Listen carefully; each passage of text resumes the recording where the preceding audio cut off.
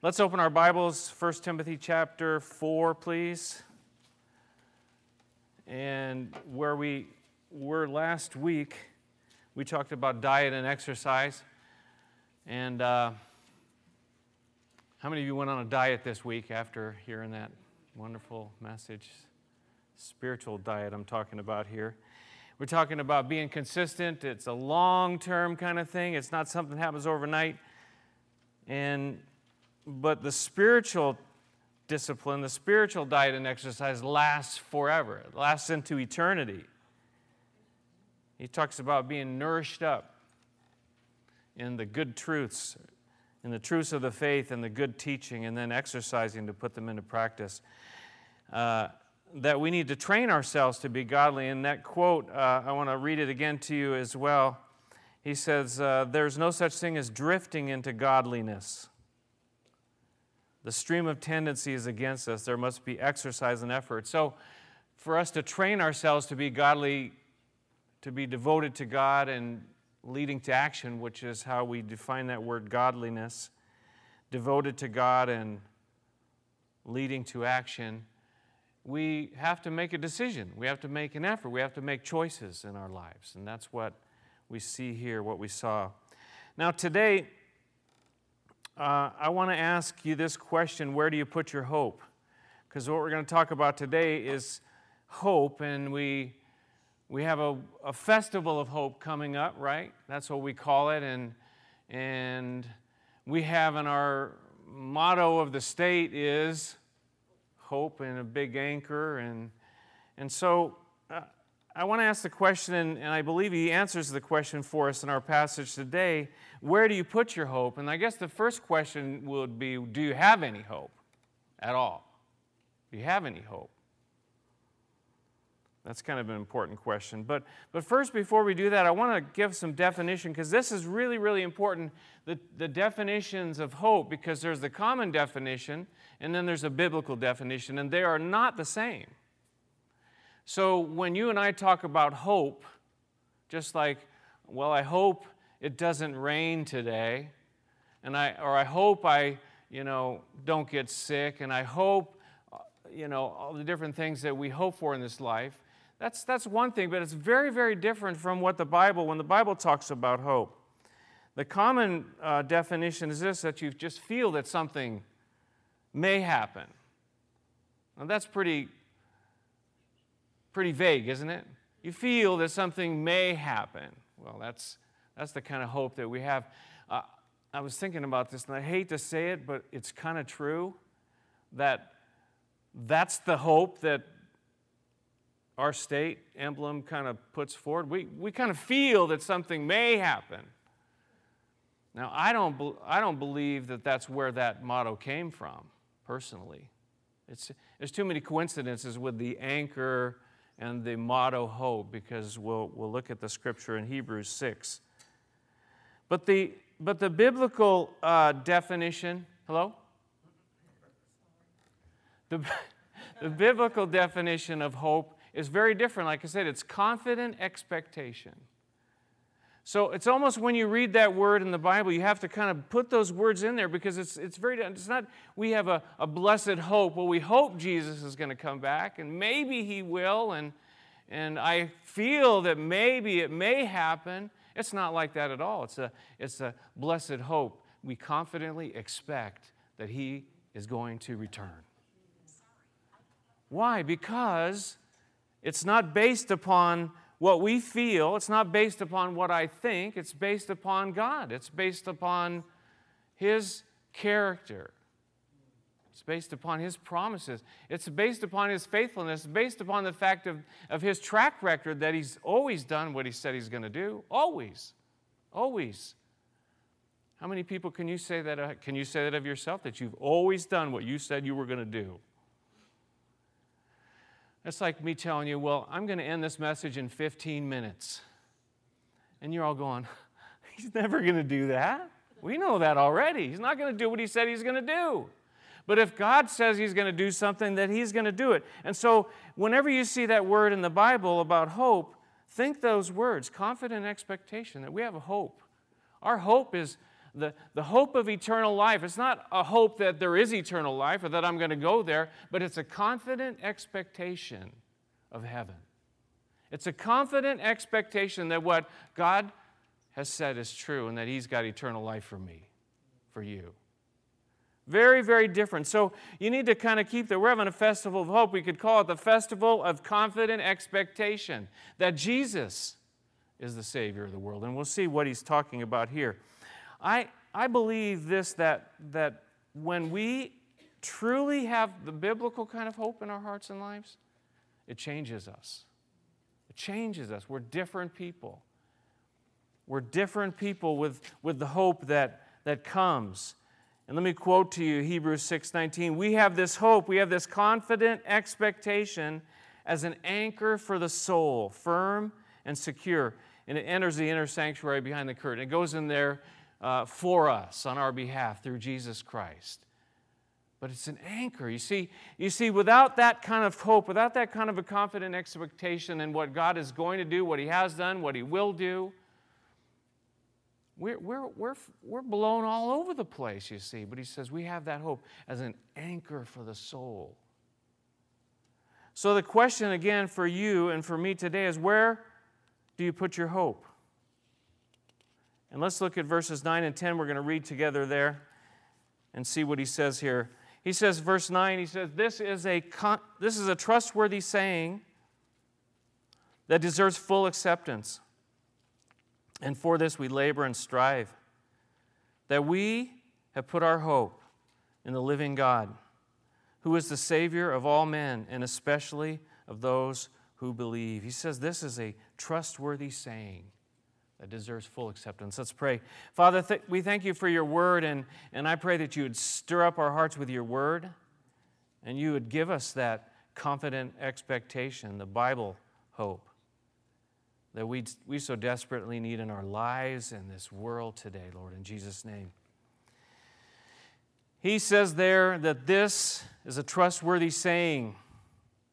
Now, there are 5 in the pastoral epistles, 5 different times he uses this kind of language. The first one we found in chapter 1 where he said this, that Christ Jesus came into the world to what?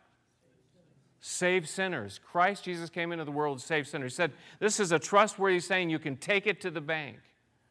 That Jesus came. He came into the world and He came to save us, and we're all sinners. The second one, interestingly enough, found in chapter 3, said, if anyone sets his heart on being an overseer, he desires a noble task.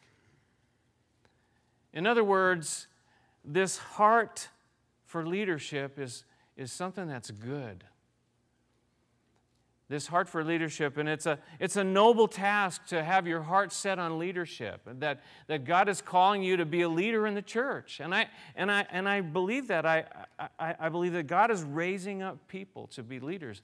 But don't neglect that calling, that heart that God's putting in you to be a leader in His church. It's a noble task. The enemy will say, you know what, you don't have time to do anything like that. You got more important things to do.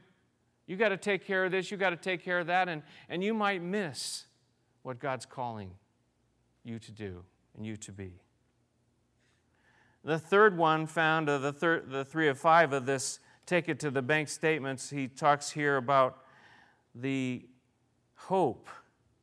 Now, some translations actually have this referring back to what he's just said about godliness and exercising ourselves rather unto godliness. And I think that's valid too, but I think it's also valid to look ahead with this particular phrase into what we're going to look at today. And that's what I've chosen to do today, to go forward here about the fact of the hope and the Savior of all men that we have.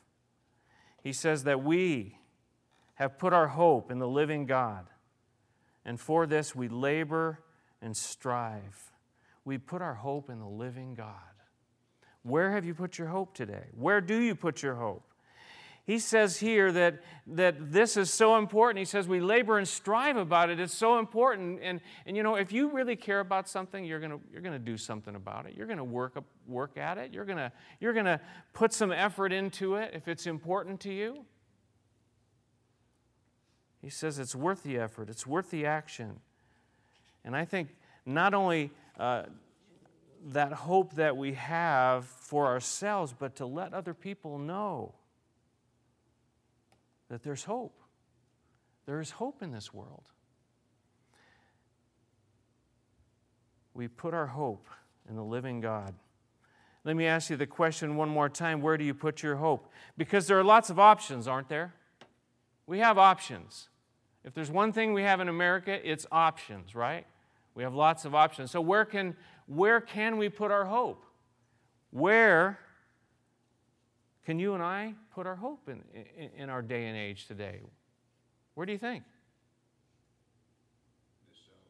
In yourself. Oh, man. That's scary, huh? The dollar, yeah. Uh-huh. The government? Well, we'll get to that one. We already said that, but I'm talking about other options. Right? Those are three big ones, right? What else? I already got some of them up here. Some philosophy, the world system, the government. How many of you put your hope in the government of Rhode Island? We're called to submit to the authorities. We're called to support our governments, but do we put our hope there? Just because it says hope on the flag? Just because it says hope on the emblem? That's the common definition of hope, right? Well, something may happen. It may get better. Things may turn out for the good. Your bank account, that's the dollar you're talking about. Any others you can think of that you put your hope into? Your health. Your own house, yeah? Your health. Oh, your health, I'm sorry. I'm not putting hope in my hearing either. Your health, yeah? Your job. That's pretty secure. Your job, yeah. I put all my hope in my job, yeah. Your family even. These are all good things, right? These are not bad things. They're all good things. But to put that confident expectation, the hope, the biblical kind of hope in those things, no, it's just like smoke and mirrors, blow it. It'll just blow away in the end. But he says here that we have put our hope where? In the living God. We have put our hope in the living God, that our confident expectation is in Him. Our confident expectation is in Him. I want you to turn with me to Psalm 33. I want to look at two Psalms together today, because really it's something that we need to be challenged about in some degree. And we see the writer here in the Psalms, at least in the second one we're going to look at, challenges himself. But let's look at Psalm 33 first. Psalm 33 and verse 20. I love the Psalms. Psalms, you can go to the Psalms anytime, but especially when your life is in a mess. To open the book of Psalms and read in the book of Psalms, there's so much there. You see, the writers, David especially, he wasn't afraid to write about how he felt, what he was going through, and how difficult things were. And he wasn't afraid to write, too, sometimes about, that he wanted God to go get them. Have you ever felt that way? God, why don't you do something about them? And he wrote about that, and you read it, and you can relate to it sometimes. But you can relate to so much. But look at verse 20. He says there, we wait in hope for the Lord. He is our help and our shield.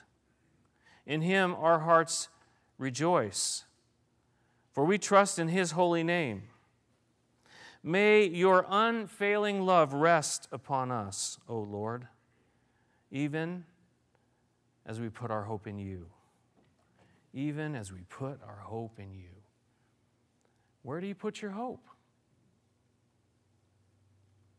Put it in Him. We wait in hope for the Lord. We wait confidently expecting of what God is going to do. Now, sometimes, we get a little weak and we don't understand and we're not so confident, we're not so expectant. But really, to have hope in Him, that's what it means. We wait confidently expecting that God is going to do something. Now, is He going to do exactly what we want Him to do? Not usually. Sometimes he does. That's the surprising. That surprises me when I think I know what I want God to do and he actually does it. I'm kind of surprised. Because usually he'll do something different from what I think, but it always turns out better than what I think. So to hope in him, confidently expect that God is going to do something. And it's wrapped up in who he is. He says it's wrapped up in his unfailing love that's resting upon us. And so we can put our hope in him. Why? Again, the character, the promises, and the faithfulness of God. That's why we can have confident expectation. It's not based upon how much faith I have. It's not based upon what I feel, what I think, but it's based upon him. That's very different than the common understanding of hope. You know, we have a great fellowship here, and I love this church, but you know what? My hope isn't here. My hope is in him. The hope that we have in him is what draws us together, what brings us together, what keeps us together, because we have hope in him. The fact that he's promised, what he's promised, the fact of who he is and his incredible, incredible faithfulness. But you know, it's not always so easy, is it? How about you? Are you just sitting here going, man, I'm so full of confident expectation right now, I'm about to explode. And some of you going, I got like no hope right now. I'm having a real trial. I'm having a real struggle. You know, I forgot this. I passed over that on my notes, that some people have no hope, right? You were all reading that. You weren't paying attention to the thing I said. You just read that, right? Because that's the way it is. He says there in Ephesians, without hope and without God in the world, and without God, you have no hope. You have no confident expectation. You have, if you're going to base it on all those other things that we looked at already. But then he talks in 1 Thessalonians about the future. He says, you know, that we shouldn't grieve like the rest of men who have no hope. Because we believe that Jesus died and rose again. So we believe that God will bring with Jesus those who have fallen asleep in him. We believe that Jesus died and he rose again so we can have some hope. We can have the kind of hope that we're talking about here today. You're not going to find it down at Almax.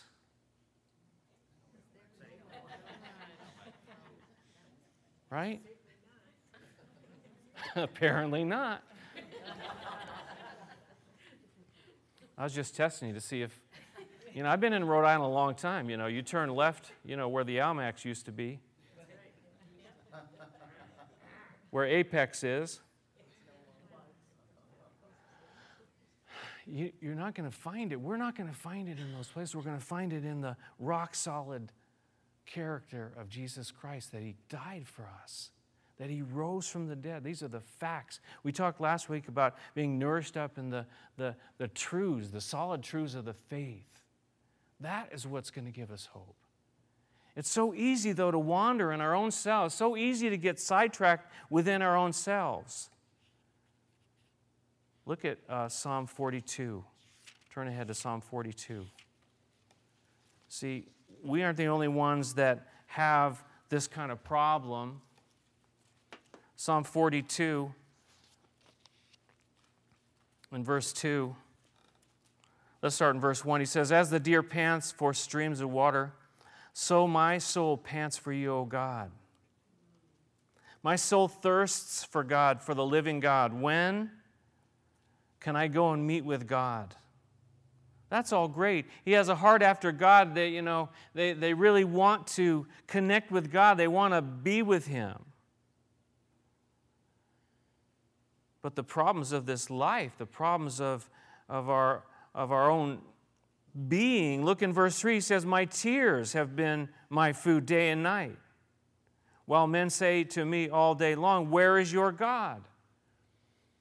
The problems we face and the difficulties and the struggles, brings us to tears sometimes. And people ask, I thought you were supposed to be a Christian. Where's your God now? Where's the hope that you profess to have? These things I remember as I pour out my soul. how I used to go with the multitude, leading the procession to the house of God with shouts of joy and thanksgiving among the festive throng. You know, things used to be different. I used to be like on fire. I used to be so full of hope, so full of excitement, so full of fire. And then he sums it up in verse 5. Why are you downcast, O my soul? Why so disturbed within me? Do you ever feel that way? Do you ever have that kind of sense? You're just downcast, you know. We call it being depressed. Do you ever get depressed? You know, I get depressed. And these kinds of things that are written in the Word, you know, I can relate to what the writer is saying here. But look what he tells himself. Put your hope in God. Put your hope in God. He tells himself that. Sometimes we need to have take ourselves aside and have a little heart-to-heart, a little talk. I'm going to have a little talk with myself. I'm going to tell myself, this is ridiculous what you're doing here now. Now, sometimes we need help from people around us. Yes. But ultimately, it's like, where's our focus at? Where are you looking? You got to put your hope in God, not in the things that you're looking at here, not in that job that you want, not in that relationship you think you need or that you have that's all messed up. Put your hope in God. Put your hope in Him. For I will yet praise Him, my Savior and my God. He says it again, my soul is downcast within me. Therefore I will remember you. Jump down to verse 8. He says, by day the Lord directs His love. At night His song is with me, a prayer to the God of my life. This guy is like, he's like going back and forth. Can you see it? He's like, man, 1 minute he's like right on. The next minute, look in verse 9, he says, I say to my God, my rock, why have you forgotten me? Why must I go about mourning, oppressed by the enemy? He's like, 1 minute he's saying, God, you're everything. The next minute he's saying, like, I can't deal with this anymore. My bones suffer mortal agony as my foes taunt me, saying to me all day long, where is your God? There's a spiritual battle that's taking place, I don't know how often it is when I get into those kind of funks, into those kind of places that sometimes the light comes on and I realize like there's some spiritual battle that's taking place here. And so where am I going to look? Who am I going to look to? And the best place to go is like right on your face before God and cry out to Him and say, God, help me right now. I need you to help me, to pull me up out of this thing. He says it again in verse 11, why are you downcast, O my soul? Why so disturbed within me? Put your hope in God. For I will yet praise Him, my Savior and my God. You can kind of look at that in another way here. Why are you so downcast? Why so disturbed within me? Like, don't you understand that you've got the hope of eternal life? Don't you understand that you have Jesus Christ, the Savior of the world, in your life? I think we need to talk to ourselves sometimes like that. Don't you realize, look what you're doing. Look where you've gone. Look where your mind is. Look where your whole attitude is. You've wandered off. You've drifted off. Just like you don't drift into godliness, well, you do drift into doubt and unbelief. Talks about that in Hebrews. You drift away from the connection with the Savior, the truth. That ever happened to you? Happens to me. Get focused on the wrong things.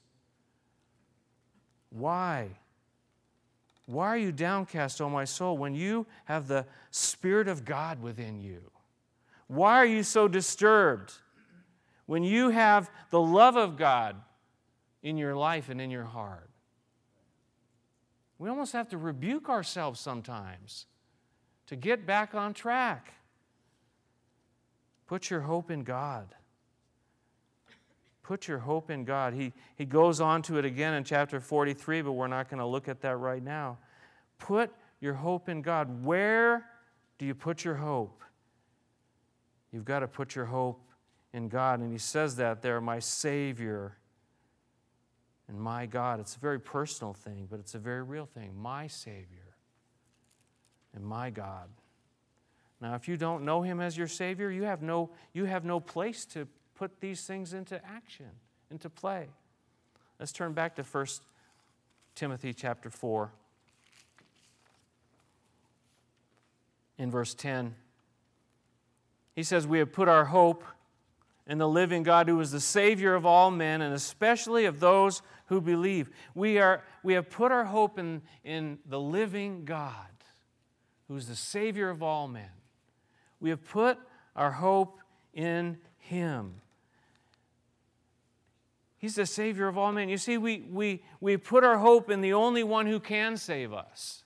Those other things that we talked about, are there anything in that list that we looked at that can save us? But yet we go after them, we put our hope in them, we put our lives in them, hoping that they will do something, bring us some kind of hope.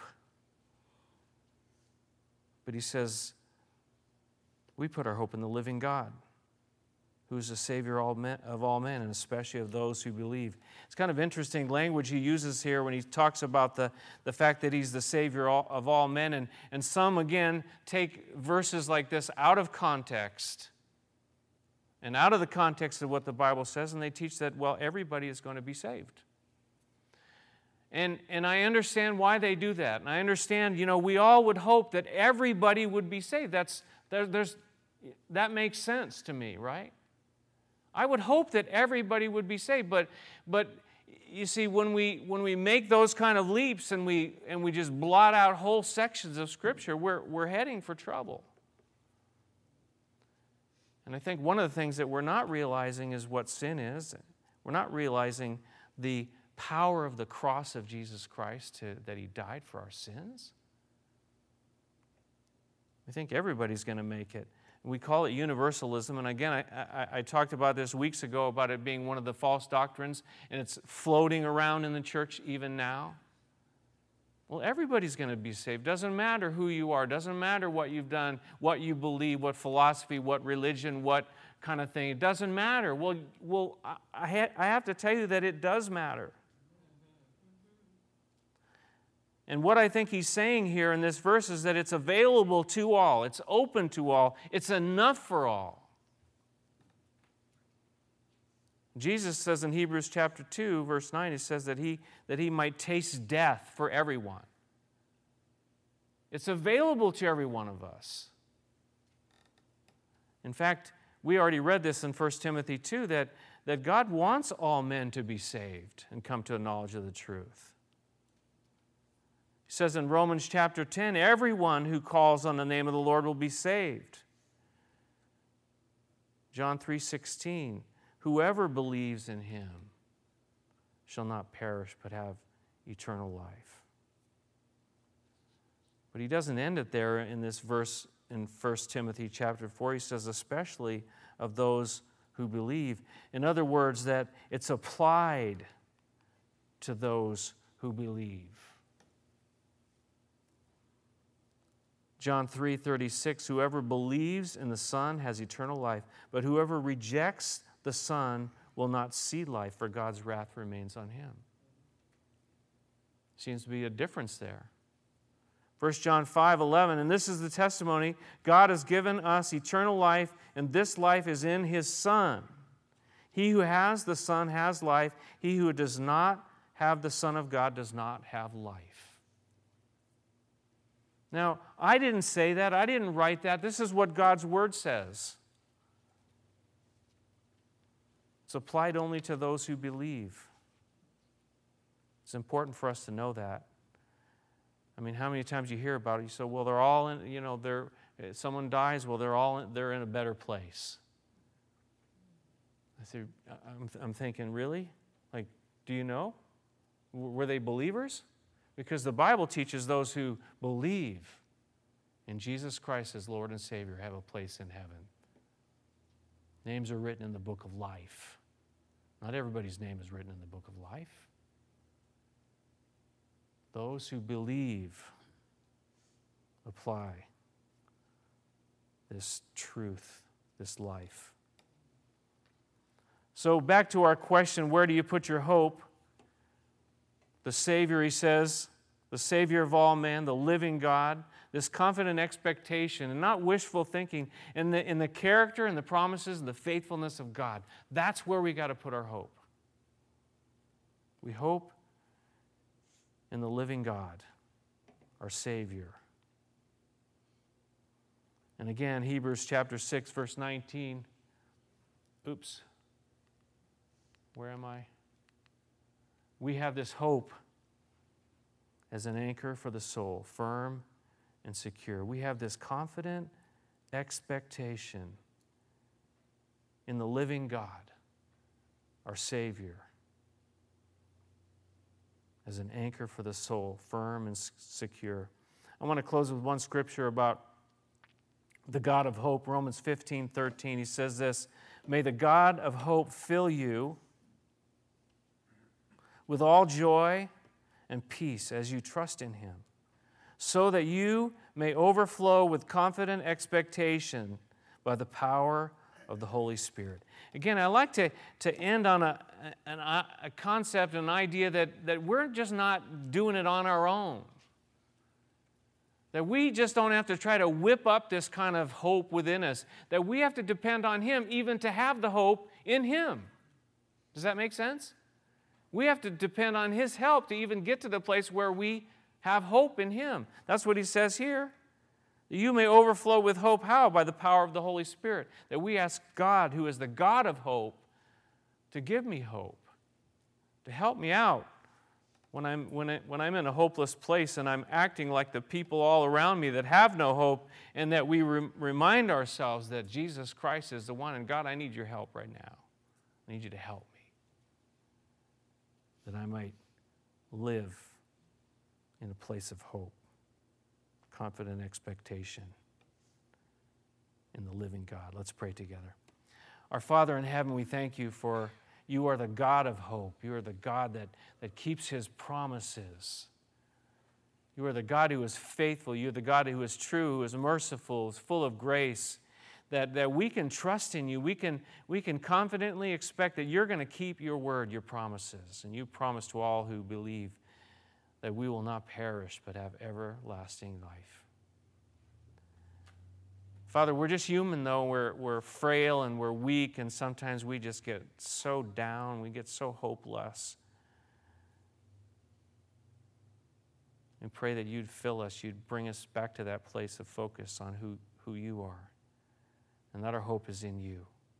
And we put our hope in you, the living God, the Savior, our God, my Savior, my God. Father, I pray here as well for any who don't have that hope of eternal life, don't have any kind of hope of the future, any kind of expectation of any kind, only just what's around, that today is a good day to give your life to Jesus Christ, the one who died for your sins, who rose from the dead for you. And all you need to do is put your trust, your belief in Him. Not in yourself, not in the world, but in Him, and simply say, Jesus, I'm lost, I'm a sinner, I need help and hope in my life today. Please come in. Please forgive me. Father, I thank you that you're here, that you're working. And we surrender to you. We humble ourselves before you, the Almighty, the awesome, the living God, the only true God. And it's in Jesus' name that we pray.